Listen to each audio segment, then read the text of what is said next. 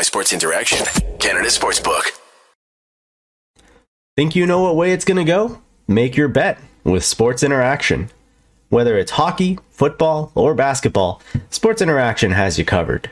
Bet pregame, live, in play, or on one of our many prop bets. Sports Interaction makes it easy to deposit, play, and cash out. Join now and see all sports betting has to offer. Want to bet? Head to sportsinteraction.com/SDPN. That's sportsinteraction.com/SDPN. 19 plus, please play responsibly. What is up, Oilers fans? We are back. It's your boys, Zach and I, here to recap a loss. You know what? The Oilers didn't deserve the 2 points tonight. They played like they just had no interest in this game. And honestly, we would have appreciated a little bit more effort. You know, we get up. We have been on a little bit of a break. Zach and I have some rust to shake off. A long bit of a break. But, you know, we get up to do the show. We try and fire up the crowd. And the Oilers just looked like they were still on break mode. Still in Cabo, still in Florida, wherever they spent their holiday. Zach, what do you want to highlight about this game? Honestly? That was the most boring, atrocious, slow, run-down piece of junk hockey game I've watched this year. My eyes were getting glazed over. I'm trying to take notes. There literally were no notes to be taken. There was nothing going on from puck drop to 55 minutes left. The effort was horrible. Like, Leon Draisaitl, oh my God. I saw they put up at halfway through the game, they had like 8 giveaways. Leon probably had half of them, which again, not trying to pick on him because every single player played like garbage, but Leon and Connor did not have it, and the rest of the roster did not have it as well. It felt like way more than 8 giveaways, right? It's midway through the game. I just tweeted, this entire game, the Oilers have just been handing over pucks, pizzas, turnovers, whatever metaphor you want to put it as. They've just been handing it right over to the Flyers. And you could see that the Flyers got up for this game, right? They had jump. From puck drop, the Flyers, they're playing in straight lines. They're hitting everyone. Doesn't matter if you're their all-star Kevin Hayes or if you're Nick Seeler on the third pairing. They're smashing, they're hitting, they're playing with intensity, they're playing with pace. The difference between the Flyers team and, you know, just a team you'd run into in the playoffs is the Flyers are probably putting that same like round one intensity into every shift, but they have no skill. So they make up for it with their hard work, right? Like, how many chances did they create that they just completely flubbed, right? Part of that is the Oilers' just lack of awareness. Like, but you saw it in the missed passes. There were a number of times you just saw, like, one that really stands out to me is like Ryan McLeod early in the first period, just looking around because he didn't know where the puck was, right? Like, there were just so many plays that were just a lack of awareness, a lack of care, a lack of pace, a lack of intensity. There was no tempo to the game. Like, it just ton of Oilers. You could see a ton of Oilers just stretching the stick out, bending over slightly because they're just out of reach, not using their legs, brutal passing, just so many pucks that were high passes. And it's funny, like, I want to sit here and I want to complain about the refs, and the Oilers didn't draw a power play. They did not earn one power play. The only thing I can even think of is the whoever on the Flyers pulling Nurse's helmet off, and even then it's a 50-50 call, right? That one's tough, right? Because he's trying to get around Nurse, and he goes a little bit on. He more hops on Nurse's shoulders than around him. So you feel like, okay, that's a tough one. Did he deliberately pull the helmet off? But maybe even not. That's something that's not earned through their like a hockey play. That's just something that happens in the game, right? That's not like, oh, they were working hard on the forecheck, they were cycling, they were creating pressure, and they drew a slash or a trip. That was just a play that just happened. That's not right. So the first 2 or 3 shifts of the game, right? That's when you think, okay, the Oilers are pushing, they're cycling. Hyman was great tonight. One of the few highlights. I think Hyman was especially good early on in the game and in the third period.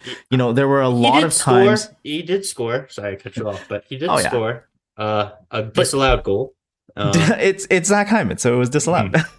Yeah. But here's the thing, right? There were so many in the first 3 shifts. There were so many chances. You saw cycle busting happening. Anytime the Flyers took the puck back, the Oilers stopped them at the blue line, immediately started the cycle again. Somehow, after like a minute and a half, all of that shut down. It's almost like the Flyers got slapped in the face and then decided, hey, you know what? We have to start manning up here. And they did. And the Oilers, after that, just stopped forechecking, stopped hitting. I don't think they ever started. I can remember Evander Kane. I think Warren Fogle had a few plays. Like to me, the standouts were Warren Fogle. Fogle was great. Janmark played a decent as far as Matthias Janmark goes. Okay, yeah, I'll give you that. But the best player in the Oilers, bar none, was Stuart Skinner, obviously. Stuart Skinner, yeah, absolutely. Fantastic. Kept them in the game. Like, he full credit. That is his point. That is no one else on the team gets responsibility whatsoever for that point. That point belongs to Stuart Skinner. He stole that point. They did not deserve to get to overtime. I can't remember if it was Kulak or Cece. You had the giveaway with like 20 seconds left, right? Dude. And Skinner comes and makes a fantastic save, and you're just like, oh my God, you almost blew it. And even earlier, like Hart was playing a Vezina candidate. I guess it was a big deal. Hart and Skinner, I'm proud to see two Edmonton boys playing in the big leagues. It's a big deal to have two Edmonton guys. I think, was it Southside Athletic Club versus like Sherwood Park or something? I don't even know. Sherwood Park Crusaders, I think. No. It's triple. I can't remember. I live in Calgary. I didn't play hockey, so. But anyway, you're right. Like 971 for Carter Hart tonight, 972 for Skinner tonight. But Skinner had all the 5 alarm saves. Like, Hart had maybe like 3 high danger chances that he had to stop. When the Oilers turned it on, it was like 5 minutes left. They're like, oh shit, we might actually lose. We need to turn it on. All of a sudden, they come out flying and they have 5 minutes of like pretty decent chances. But it's like too little, too late at that point, right? Yeah. Like at the end of the game, the Flyers, it looks like they significantly had more. They had 17 high danger chances to the Oilers 11.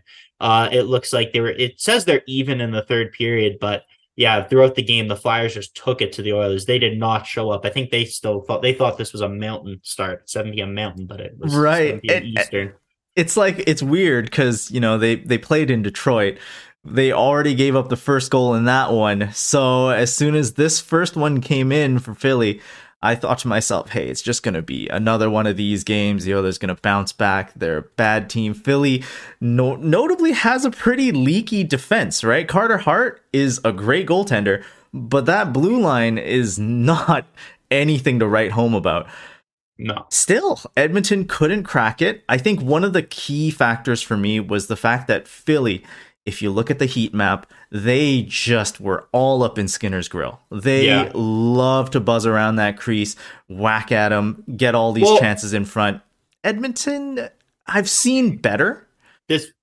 Not a strong defensive game from Edmonton by any means. I thought Philly's defense, they played pretty well, considering Edmonton. Decently well. I have this theory where when Edmonton plays lesser opponents, they just believe that they're going to outskill them 100 times out of 100, right? So they go and they just always try and pass it into the net. They try and make those plays. I think that's why against worse teams, it seems like Leon has these worst games, because against Columbus, he did the same thing where he's giving these backhand passes through 2 or 3 people, where against Vegas or Tampa, you'll never see him do that.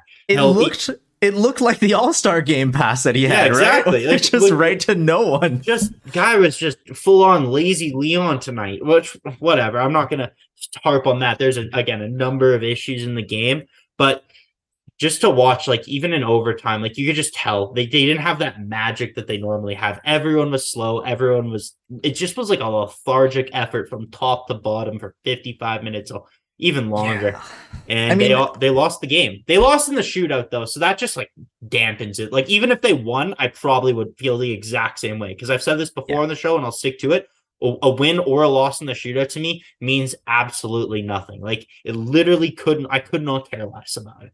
Honestly, once we got past overtime, I turned off my TV. I was just checking the highlights of the shootout on my phone. Yeah, exactly. That was it. Because the shootout, it's hard, right?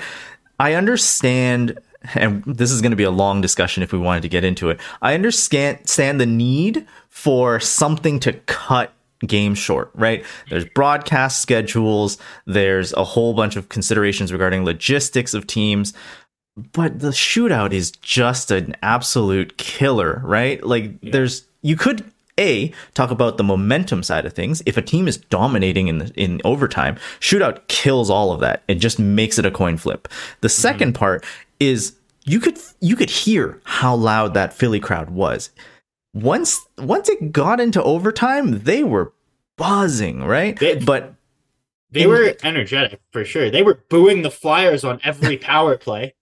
Yeah, that's true. They were notoriously bad. 15%. I couldn't believe it when I saw that they were only 15%. I know the Oilers' kill looked pretty good tonight, but that's where I put that little asterisk because it was that Flyers power play. Just before we keep going, I just want to say what's up there. It looks like there's some people I don't recognize in the chat. Jarrell, Johal, Josh Kahn, good to have you with us. Mick Nader, awesome to have you back. No MGD tonight. Avery obviously was in here earlier. David W. But if you guys want to go ahead, hit like button. Dennis and I haven't streamed together in 2.5 weeks now, something like that. Wow. Yeah, I feel a bit rusty, just like Leon. That's why I'm not putting too much emphasis on his bad play because we know he'll get it back. It's been a really 2-game stretch of kind of underwhelming play from Leon and Connor. Even though Connor has 2 points in those 2 games, this has not been normal Connor play. Nuge played good. Nuge had a couple posts at the end. Like Nuge had some good chances with his line. I thought this was a better Costin game than we've had in some time. Costin has been pretty quiet.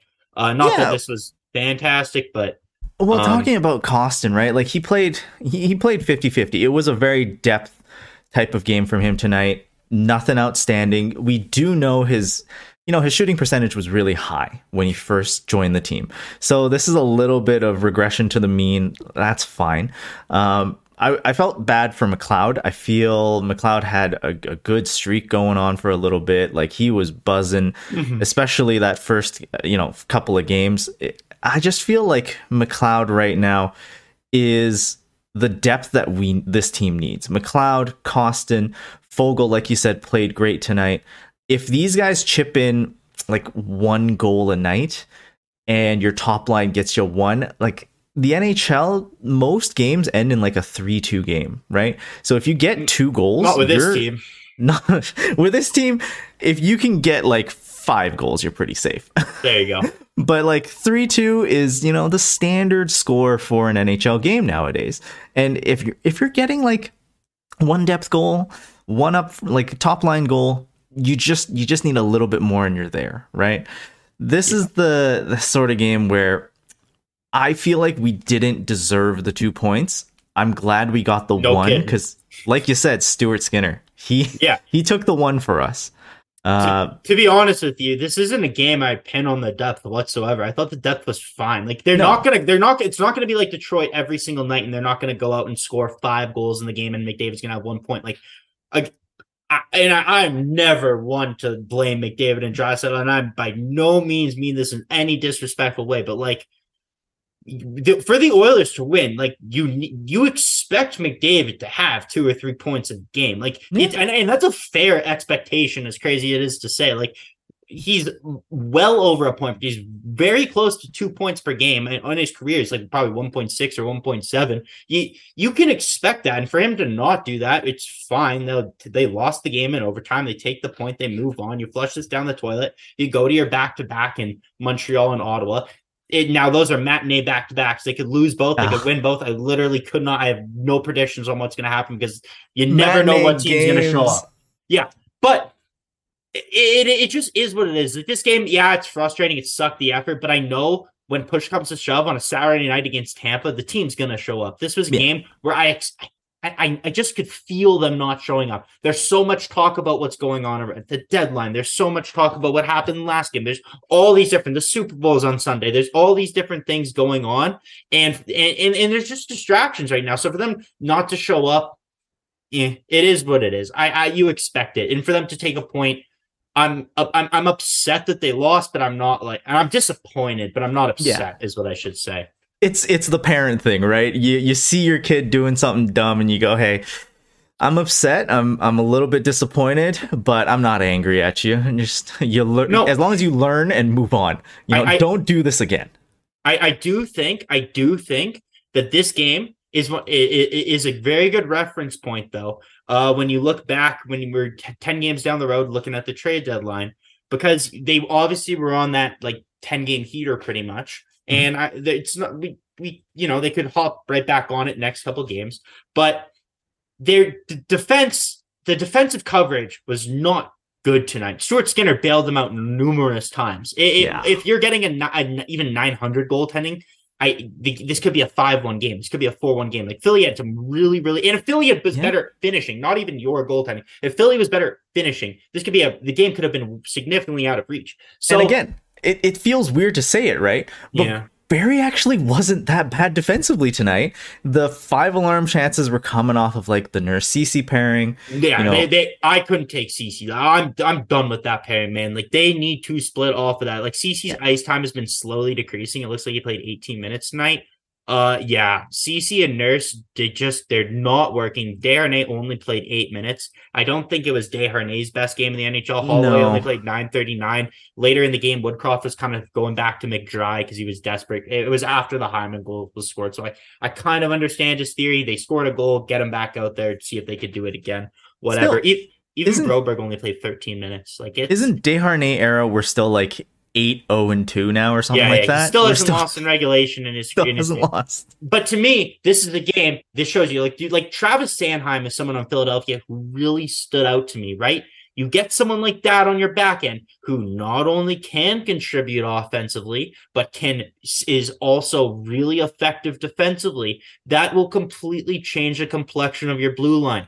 Right now, Kulak and Barrie, to me, I disagree. I did not think it was. Barrie's had a good season, and I'm a Barrie detractor. But tonight, this was not Barrie's best night by any means. I did not think he played well at all. I didn't think Kulak played well at all, and even on the numbers, it shows his Corsi 4%, 33%. Like shots were his expected goals. Kulak controlled 32% of the expected goals. Tyson Barrie controlled. He controlled it looks like 40%, maybe 55. He's the fourth from the bottom. Yeah, 55 from the expected. Okay, so Tyson Barrie, I don't know. To me, did not look strong defensively. I thought there were blunders from every single one. Bouchard, Broberg, Nurse, every single one. I honestly thought probably the best guy tonight was Bouchard. I know he had a bad giveaway. But they all had bad giveaways, right? So I'm not going to pinpoint on that. I thought his entire team had bad giveaways. I thought in transition, Bouchard made a number of really good plays. He took a number of really good point shots that resulted in some of the few chances they got in front of the net. I thought Bouchard did a fantastic job holding the blue line at certain points because that's something Barrie seems to struggle with, even though he has been really good in the offensive end. I just think you're missing that key piece. I think at the end of the day, like I said, throw this game in the garbage. Like they said on the broadcast, throw this game in the garbage. I was just as lethargic watching it as they were they were playing it. I didn't really take much out of this game. I don't think this is the team that we can expect on a day-to-day basis. We all know every single player on this roster is capable of so much better. I would take the defensive coverage, like the fact that JVR and Travis Konechny and Wade Allison was making some of your defensemen look stupid. I would, jot that down and make a note of that going into the trade deadline. Because again, we got 10 games left. Exactly 10. Yeah. March 3rd. And after Sunday, it'll be 8. It's fast approaching. Deals are getting made. Vladimir Tarasenko to New York. Bo Horvat to the island. The big dogs are out to play. This is the window. The Oilers, I believe they're still second in the NHL in regulation wins. They're the number 1 team in the NHL for scoring. They're getting better goaltending than I think any of us could have expected this year. Beginning of the year, yeah. Every single thing. They can have 4 100-point players. It hasn't happened in 30 years. They are so well off. There is never going to be a better scenario that lines up for the Oilers to go on a run. Colorado lost again tonight 4-0. They're your biggest competition in the playoffs, right? Yeah. Vegas and they're banged up. Vegas is banged up. Vegas does not scare me. Seattle is their second season. They lost They're again streaky today. as hell. Crashing back down to earth. This is the time. There is no better time to trade in these assets. You send them all out the door. I know on the broadcast they're talking about Reed Schaefer because I guess when you draft a 4th-line left winger, those don't grow on trees, right? You got to hold on to those. So I don't understand that. People are calling a Reed Schaefer. Send Reed out the door. You don't want to send Reed out the door? Fine. But there's a guy on the market right now who is absolutely worth the asking price. I don't understand this wildest insanity. We don't need Jacob Chikrin. We don't need, we also don't need? We don't need 2 number 1 centers, but we have it, and it's fantastic. We don't need someone like a Patrick Kane, someone like a Jonathan Toews. We don't need any of these guys, but it helps you get closer. Those guys are so far down on my list. To me, it's Jacob Chikrin. Erik Karlsson is also on my list. It's a defenseman. If they as long as the money works, I'm comfortable with the forward depth. You need to add on the defensive end, and you need to go all out. You think Connor McDavid and Leon Draisaitl don't see the exact same things that we do when, Desharnais fucks up or Darnell Nurse? They might not say it out in the public, but they watch the game tape. They see exactly what we see. They know what their needs are. They might pretend like they stay away from everything. There are guys on the Oilers who see what is said on social media. Everyone knows what's happening. And we all know what the need is. We all know what the scenario is. We all know the window and the contract lengths for the 2 big dogs. If you save your assets and you don't go all in, or you wait until the final year of Leon's deal and you go all in there, you risk blowing your assets all there, and then you lose, and then the 2 big dogs walk, and then you're left with no assets and no big dogs. Exactly. You got to do it. There's no, you're not, what are you waiting for? What? I 100% agree. I think here's the thing, right? The asking price is also something that's a huge boon to the Oilers right now, because you saw today, right? Today, we saw what Tarasenko went for, and it wasn't a whole lot, right? Your star quality players, like, they aren't getting a lot for them right now. It's a buyer's market. Here's the difference. Here's the difference between the 2 guys that I mentioned and the 2 guys that have been traded so far. Contract.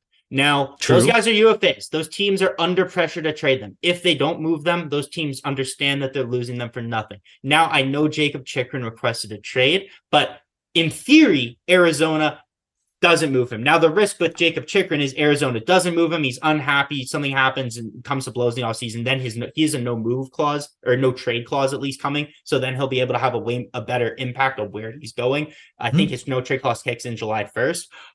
So that's why I'd say they're under pressure. Let's say they hold on to him and something happens and he gets injured again. And I'm not saying he's injury prone.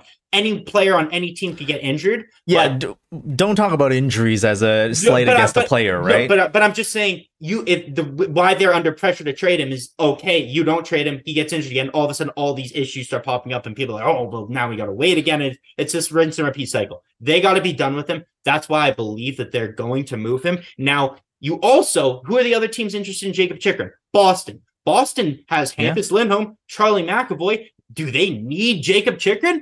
No. But you want him. It's an upgrade. He's 24 years old. He's still getting better. He is an elite defenseman in transitioning the puck. He's very good defensively. Anyone who says he's not is wrong. He's fine. He's perfectly serviceable.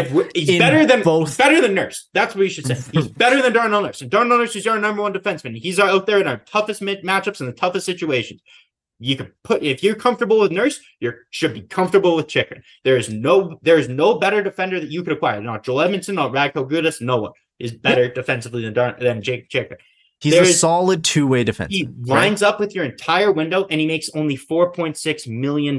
That, to me, is the key. You have him locked up. You're not getting him for 1 playoff run. You're not getting him for 2. You're getting him for 3. Why trade a first-round pick for 19 games of a broken Patrick Kane when you can get this guy? You throw in so you don't get a rental next year. You save that. You go in for this guy, and you have him for the next 3 years. He lines up with your window. Makes everything work. Everything lines up perfectly. There's no better fit. These guys, obviously there's going to be risk associated with trading for someone like this. These guys don't just come available. If he was perfect, he wouldn't be available. Arizona would keep him. Yeah, I think partially you're right. The injury history of Chikrin has made it harder for Arizona to trade him, but he's come back and he's been on fire. He's been one of the best defensemen in the NHL. He's been a top 10 defenseman this year. Yeah, he's been amazing. So this is the situation where you have a guy who had maybe a little bit of an issue, and you've turned that with a little bit of patience and time into another asset now, right? This is a guy now who comes back to the NHL and just lights it up, right? They're bringing hope to this Arizona team. So if you're gonna sell as Arizona, this is probably one of the times when you'll sell him at his highest rate. And the and if you're the price, Oilers, the rumored price, Craig Morgan put it in the Athletic. This is Craig Morgan, who is associated with the risk is he's injury riddled, not worth. Okay, wise Kyle, here, let me tell you this. Were you worried about Zach Hyman when the Oilers brought him in? Because he had 2 significant knee injuries back-to-back seasons before the Oilers signed him. Like, there are risks with every single player. Connor McDavid had a potential career-ending MCL injury a couple years ago. Are we gonna? Are we worried about Connor McDavid? No. That was season ending. Could have been career ending. That was if it was bad injury. enough. Yeah, it was. It would have been at least. Did you watch surgery. the documentary where he didn't have surgery? Like he could have missed 8 months. At its worst, it would have been surgery, and he would have never skated like the way he is right now. But I think, he naturally healed it. Yeah, but he needed surgery. But he got like 4 opinions and did this crazy training that no one's ever done. He was sleeping in hyperbaric chambers, and he took the X factor. Yeah, like there are injuries with every single player. You can't not trade for someone because of injuries. Point out a player who's like John. You want to get Jonathan Taves? He's out with he's out with a disease. He missed an entire season because he was immunocompromised. Like there are problems with every single player. You can sit here and nitpick. I'm not. Jonathan Taves hasn't been skating. Has a hip injury right now. If he doesn't get traded, he's going to go get surgery. Like we can't sit here and just talk about injuries. You get him and you hope for the best. Look at this is the thing that I brought up to Dennis before the show. Before Tampa Bay went on their cup runs, they traded. They had Sergachev and they had Hedman on 2 different pairs. You know what they did? They traded for the captain of the New York Rangers, making $100,000 more than Jacob Chikrin is now. He's a little bit older, but he had an extra year on his deal. They traded 2 first-round picks, Mestikov prospects, and they did get JT Miller back in the deal, but that wasn't the JT Miller of today. That was JT Miller.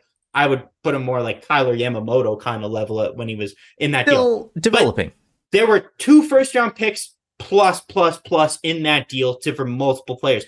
And you think Tampa regrets losing out on those draft picks? No, because 2 cups. Ryan McDonough was instrumental, especially in one of their cups, and he played a role in obviously a significant role in both. He was ended up being a cap casualty and moved on. They drafted people like Cernak in the later rounds. I don't know if he was a 3rd, 4th, or 5th round pick, and they plug and played, and they've made it work.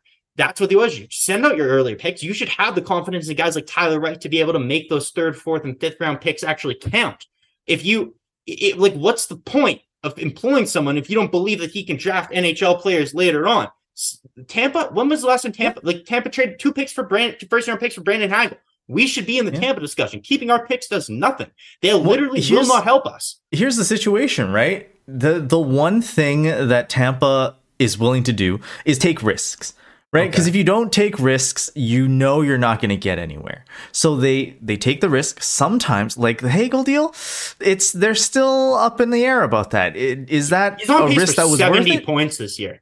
Yeah, but look at that division right now. If you don't take risks in that Metro division, you are absolutely screwed. Well, right? Like, yeah, it's the same in the Western Atlantic Conference. division. I agree with you. Because look, at the Western Conference, the Oilers were good enough to make it to the Western Conference Finals. Now put their D on paper against Colorado when they're fully healthy. Yeah. Makar, Byram, Gerard, guy from Josh Manson, Eric Johnson, like 1 through 6, they destroy Edmonton. Devon Taves, obviously you want to get you 2 guys that are available that are top pairing quality earlier. Would you rather pay the price that they were asking for Mackenzie Weegar or Devon Taves cost 2 second-round picks? Absolutely. But the fact of the matter is, this is who's on the market. This is the best player. This is what he costs. It's honestly not that crazy. 2 firsts and a second. And if they don't want to take money back, Pat Verbeek might as well have Oilers season tickets. If he's interested in someone,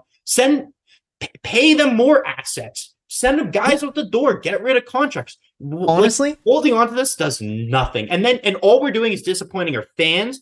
If we don't make it, I know you want to jump in, so I'll let you go in a second because I've been talking my head off. But we're disappointing our fans. We're disappointing the players.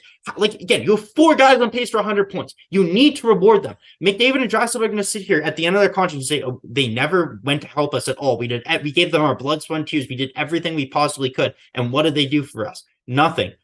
What can someone else do do for us? I don't want that conversation to ever happen. I want them to think that the Oilers gave them every single possible opportunity to win. Every team in the position. When Chicago's players were young, they went out, they got Marian Hossa, they got Dustin Buffalo, or they drafted Dustin Buffalo. But they went out and they made additions. And I could go back and make it look. Pittsburgh made it. I wanted to bring in this point from Docky way earlier in the conversation. Dude, Docky mentioned times like this, I miss players like Pronger. Pronger came in and he boosted this Oilers club to that Cinderella run, right? Shame how it ended. If that's how it ends with Chychrun, that's fine too. But for so many years, we had to just look at that run and wish we got back to there. Right now, we're on the cusps. Like you mentioned, we are top 4 in the league last season. And I absolutely agree that they have to make a splash at this trade deadline.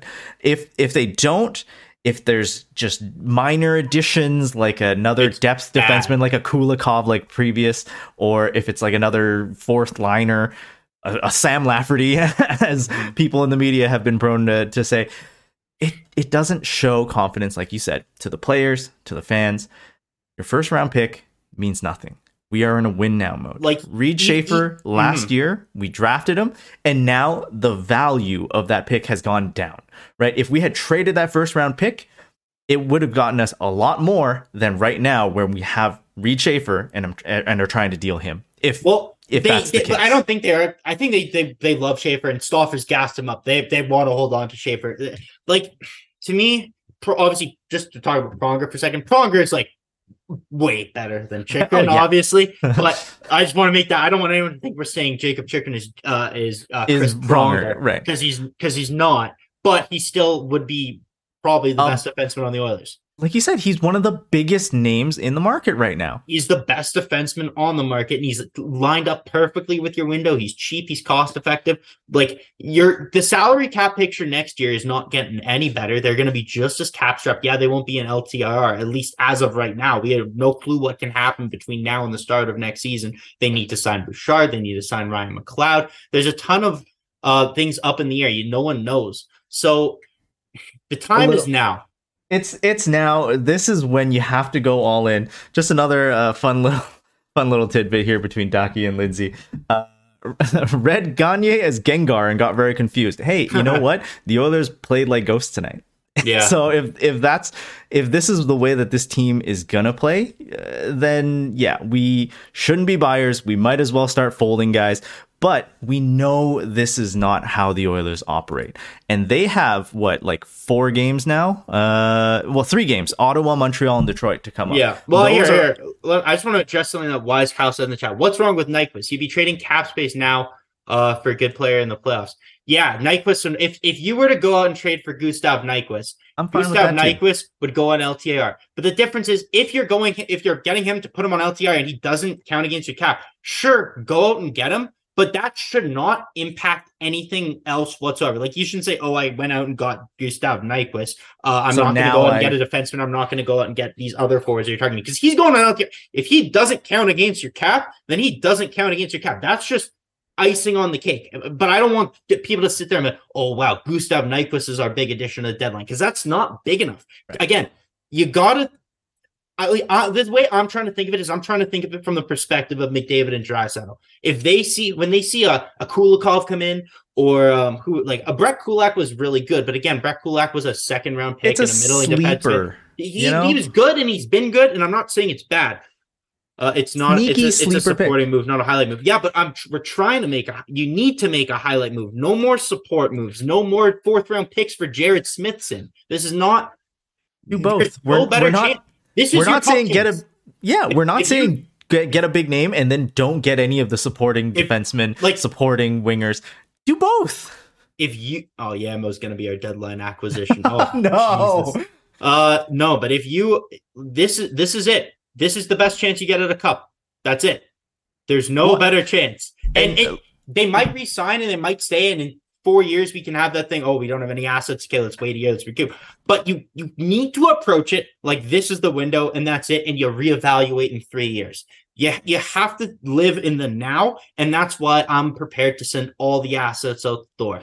Imagine a situation like, again, Boston interested in Jacob Chikrin. You know who else is interested? The LA Kings. Imagine LA gets Jacob Chikrin, stabilizes their blue line without Drew Doughty, without Victor Arvidsson. They brought the Oilers to 7 games. Now, did the Oilers play their best all the time? No, like that's a wild series, whatever. Imagine Jacob Chikrin is shaking the Oilers' hands as he's moving on to the second round, and Connor McDavid sitting in the dressing room saying, why didn't Ken do that? Now, it's a lot of what ifs, but that's a very real possibility. It's entirely real. Here's the one thing that throws me off about LA, right? We knew that they were going into a rebuild. They have managed to pull off one of the fastest rebuilds that I've seen in a long time. You know, we were thinking that we'd have to wait for guys like Doughty to retire, right? Kopitar to retire. And then they could finally come up as this new reinvigorated LA Kings. That's not the case. I can't remember who retired in the offseason for them. It's one of those guys that just was a grinder, played a lot of games for them during their cup runs. But a lot of their guys that were good are still on the team, and they're providing this transition in a really good manner. Yeah. So if they go all in now, I wouldn't be surprised. I still think there's a more of a likelihood that they're conservative buyers. They get a little bit of addition. Oh, and that's furious. I'd be so furious. I'd be more mad than at the end of any single Oilers game this year. I think. The Kings would be conservative buyers. I know. I think the Kings are going to go and try and do something for sure. You think they'll be big name buyers? I think the Kings are good. They want a defenseman. They're a very realistic landing spot for Jacob Chikrin. They have one of the best prospect pools in the NHL. They could absolutely make a good package for Jacob Chikrin, right? Yeah, more realistic than I'd say Boston. New York, back in 2018, 5 years ago, they were rebuilding too. They sent out a letter to their season ticket holders. They did the whole spiel where, we're going to rebuild, whatever. They kicked it around so fast. Now they went out and they got Vladimir Tarasenko. They rebuild. Assets. They paid assets to send out. They took off Sammy. They got Sammy Blais. They retained on Tarasenko. You make the cap work for you. If you have to pay to send Puljujarvi to Anaheim, I don't. If you have to make a 3-way deal, do it. Toronto did it with what is it? Nick Foligno. Toronto, everyone does these deals where you send them, you retain an extra 25%, and you move on. I understand. Okay, you're talking Wisecow, you're talking about Taves. Taves makes $10.5 million. 50% of that is 5.25. So you send him to Arizona. They retain 50%, or Chicago retains 50%, sends it to Arizona, retains another 50%. That's only $2.75 million. Taves' actual salary is only $2 or $3 million. Arizona would only be actually paying in real dollars $250,000 by the deadline. There isn't many games left. You can make creative deals to make yourself get cap space. 13 teams in the NHL are in LTIR. The New Jersey Devils right now are in LTIR. It says they have about $2 million in projected deadline space, and they're one of the number one rumored destinations for Timo Meier. His cap hit $6 million. Even if the Sharks retain half, that's still a $3 million cap hit. Money still needs to be moved around. Every single deal, there will need to be creativity regarding the salary cap. It's not an excuse. I understand the Oilers are dollar in, dollar out. I understand that philosophy, but move the dollars out somewhere else. Just move them. Do whatever you got to do. Balance your budget however you need to. If it means, honest to God, and I know people might not like this, if it means attaching a Carter Savoy, and I know he's a good prospect, do it. But you do it.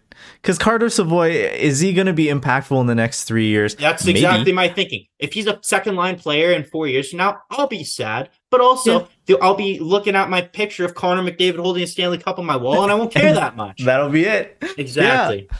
I mean, here's the one thing that is a little bit dicey, right? You have some major decisions to be made coming up, right? You have a lot of guys going after this offseason, going into free agency. You're going to have to re-sign a lot of guys. And Ryan McLeod's one of them. Evan Bouchard's one of them. Those guys are going to make a ton of money. Also, on the LTIR side, Clefbaum's coming off. Smith's coming off. Yeah. Those are going to be padding that you don't have into next season, right? Mm-hmm. So these are things that you have to consider. True.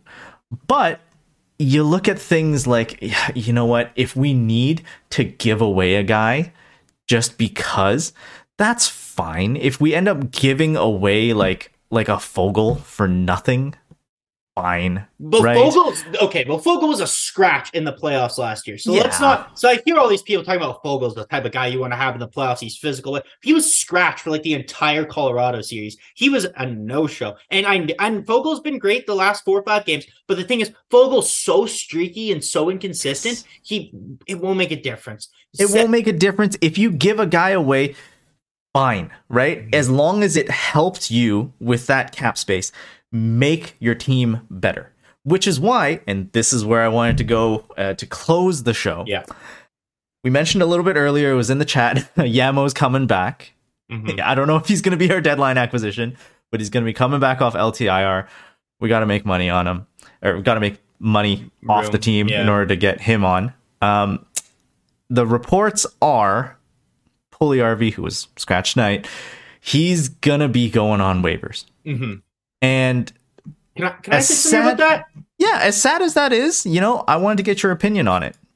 Okay, yeah, 2 things. First, I see Wisecal saying Tyler Tullio is my trade part, not Savoy. Yeah, sure, send whatever prospect. I don't care. Other thing, Wisecal says Lucic and Sekera are off the books next year too. So yeah, there is space. You do have stuff you need to sign.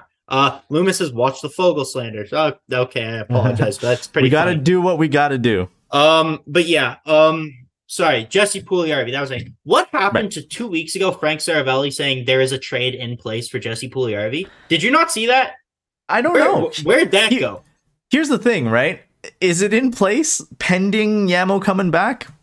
Well, but why not just move him then? Like, who cares? He's been scratched. You clearly are so done with him. And I am frankly so sick of talking about him. And I love the guy, but I'm so tired of addressing every time I bring him up being like, oh, I love him. So just whatever. If he goes on waivers, he goes on waivers. I don't care. All I care about, just get his cap space off the books. That's all that matters. And take that space and use it. Get him somewhere where he wants to play. That's the other thing. It's good for you. It's good for the player. And just can I just finish say, it? The Oilers also, even like they paid a couple of picks last year. They moved arguably the worst active hockey player in the NHL with term left over $3 million to Arizona last year for a couple of picks and to move back in the draft. And they still got Reed Schaefer. Like, you can move a guy like Warren Fogle. Yeah, you might have to attach some picks, but you do it in order to make your team better now. You suffer in the long term, but you suffer while you sit there, and we can all suffer together while we're at the 10-year ceremony, the anniversary of the 2023 Cup winning team, right? Like, yeah, this is it. If you screw this up, there's going to be a documentary made called "How Did You Screw That Up?" and it'll be about the 10 years of 2015 to 2025 where you had McDavid and Draisaitl and you absolutely did nothing. Secret Base is going to have a video out where it's just like the dynasty fell. The worst failure in all of pro sports. Yeah, it's going to be like that Ottawa video, Here's the situation. You're right. It's time to go for it. And as harsh as it feels, right? Like, as much as I dislike Vegas and the way that they go about in the off seasons on the trade market, they're trying to win. At all times, number one priority is to win. And they've had some rough seasons like last season with the injuries. This season, that Eichel splash doesn't seem like it's working out. He's not scoring. He had a good goal tonight, and let's see what happens. And they blew Minnesota out of the water tonight. Mm-hmm. But, I think everyone in Vegas wanted a little bit more. Oh, absolutely. From him. They still do. I know he had a good goal tonight, but he is disappointed so far in Vegas from the Vegas people that I follow. Yeah. So it seems like all of the moves that they're making, they don't always hit, but they're trying. And exactly. I don't see fan bases going for management's head. Mm-hmm. Right? Like, if you try, as long as you aren't doing stupid things like signing Koskinen to 4.5 or whatever. As long as you're making things reasonable, it's fine. If you're giving away guys for free, like, it doesn't make sense like to give away star players for free. But if it was to make a move work, people tend to forget. And like you said, when you're first in the division, people they tend to forget. They're like, well, it's fine. To me, if you're looking at, okay, we could trade a first for like the asking price. I would not pay this in a million years. The asking, if you're like, I want to go all in, and blow your assets on a Gavrikov for a first round pick. Okay, no. yeah. See, that's stupid. But like, we know the asking price for Timo Meier. Now, I'm not saying to go get Timo Meier. You don't. It would be nice, absolutely. You don't need Timo Meier. Yeah, it's not going to work. This isn't NHL 23, yes. Right? Like, yeah. We can't there's get a one team of guy star players who is like the most perfect fit. It's literally taking a 2017 Oscar Klefbom off another team and you're plugging him right into your roster. Like Ken Holland in his last interview said, "Oh, I can't just go down to the hockey store and get an Oscar Klefbom." Yes, you can, Ken, because at a store, when you go to a store, they don't give you stuff free. You gotta pay for stuff. And right now, front and center on the shelf at the store is Jacob Chikrin. He's sitting there. They're charging a high price, but you go in that store and you fucking pay for it. You got to go and do it. So that's you go out, piece. You get it, right? Yeah, that's my piece. I could have this conversation all night, and I'm sure we're going to have this every single game we do coming up till March 3rd. There's 10 more games, guys, so you better hope Jacob Chikrin is traded. Doesn't matter where before this, otherwise this is just going to be game over Chikrin. I mean, here's a little tidbit, right? Like, yeah. We have something in the works for a little bit of a trade deadline stream. Mm-hmm. And maybe they're thinking about that. Are you going to be a part of it? Gonna damn well try. Okay, cool. Well, here's the thing, right? It's all hush. It's all hush hush. No one send this to Andrew, Steve, Dennis Jesse. Dennis is the leak. But something in the works. Mm-hmm. Similar to the NBA one today. Similar to the NBA one today, which, I mean, if you're a Raptors fan, ended up being a little bit slow. But oh my god, the Raptors fans I follow are not happy. I feel like I'll be like in a very similar position to them 3 weeks from now. So, but there's some plans out there, and if we talk about this all the way until trade deadline day, that's fine. All makes for good content on that day. But you're right. If it goes earlier, boy, that helps us in our chance to try and win this Pacific Division. We got 3 easy games, and then we got a little bit more competition in like your New York, your Colorados. Those guys are going to be a little bit tougher. I think eventually we're going to be playing Boston. So I'm excited. All of these, they get up I'm for excited. Those games. I'm excited, but if we get it now, I'll be happy. If we get Chikrin now, I'll be happy. If we make a move at the deadline, I'll be happy. The only thing that's inexcusable for Ken Holland is to just stand pat. And what like I see a lot of people saying is never underestimate Ken Holland's ability to sit on his hands and do nothing. Yeah. The man is known for his patience. But how amazing would it be? Like, this is in the chat. We don't really need Chikrin. Renegade Man. We just go back and watch the last 20 minutes. Renegade Man, thank you for being here. Oh. We spent like 20 minutes talking about Chikrin. There's no. Tampa didn't need Ryan McDonough, and they went out and got him anyways. That's all I'm gonna say. Go and watch it. There's nothing more after all of Oilers media, all of Oilers social media. After everything that we've talked about, if the Oilers go out, they get Chikrin. If it's at a great deal, even better. We don't have to get the 2 firsts and a second or whatever. If it ends up coming in cheaper, that'd be amazing.